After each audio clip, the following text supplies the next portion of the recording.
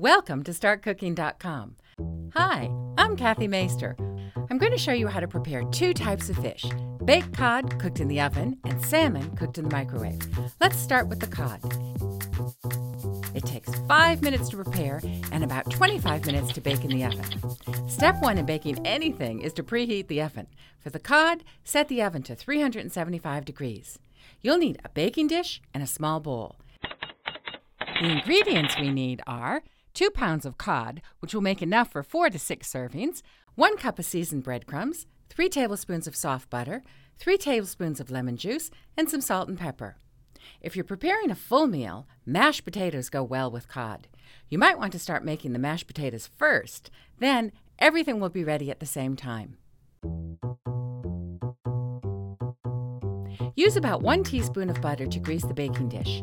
Lay the cod in the pan. These really thick pieces are called captain's cut. Pour lemon juice over the cod. Sprinkle on some salt and pepper, and then spread about a teaspoon of butter on the fish. Now in a small bowl, mix the remaining 2 tablespoons of butter with breadcrumbs. You could use olive oil instead of butter if you wish. Cover the cod with the breadcrumbs. It's now time to pop it in the oven.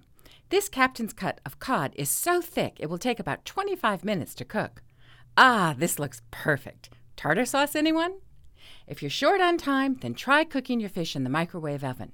It's sure to come out tender and juicy. Always start with a microwave-safe dish. Look for the sign on the bottom.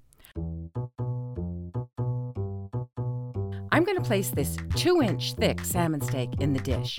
Add some lemon juice, salt and pepper, maybe even a sprinkle of dill. Then cover the dish with wax paper. In the microwave it goes.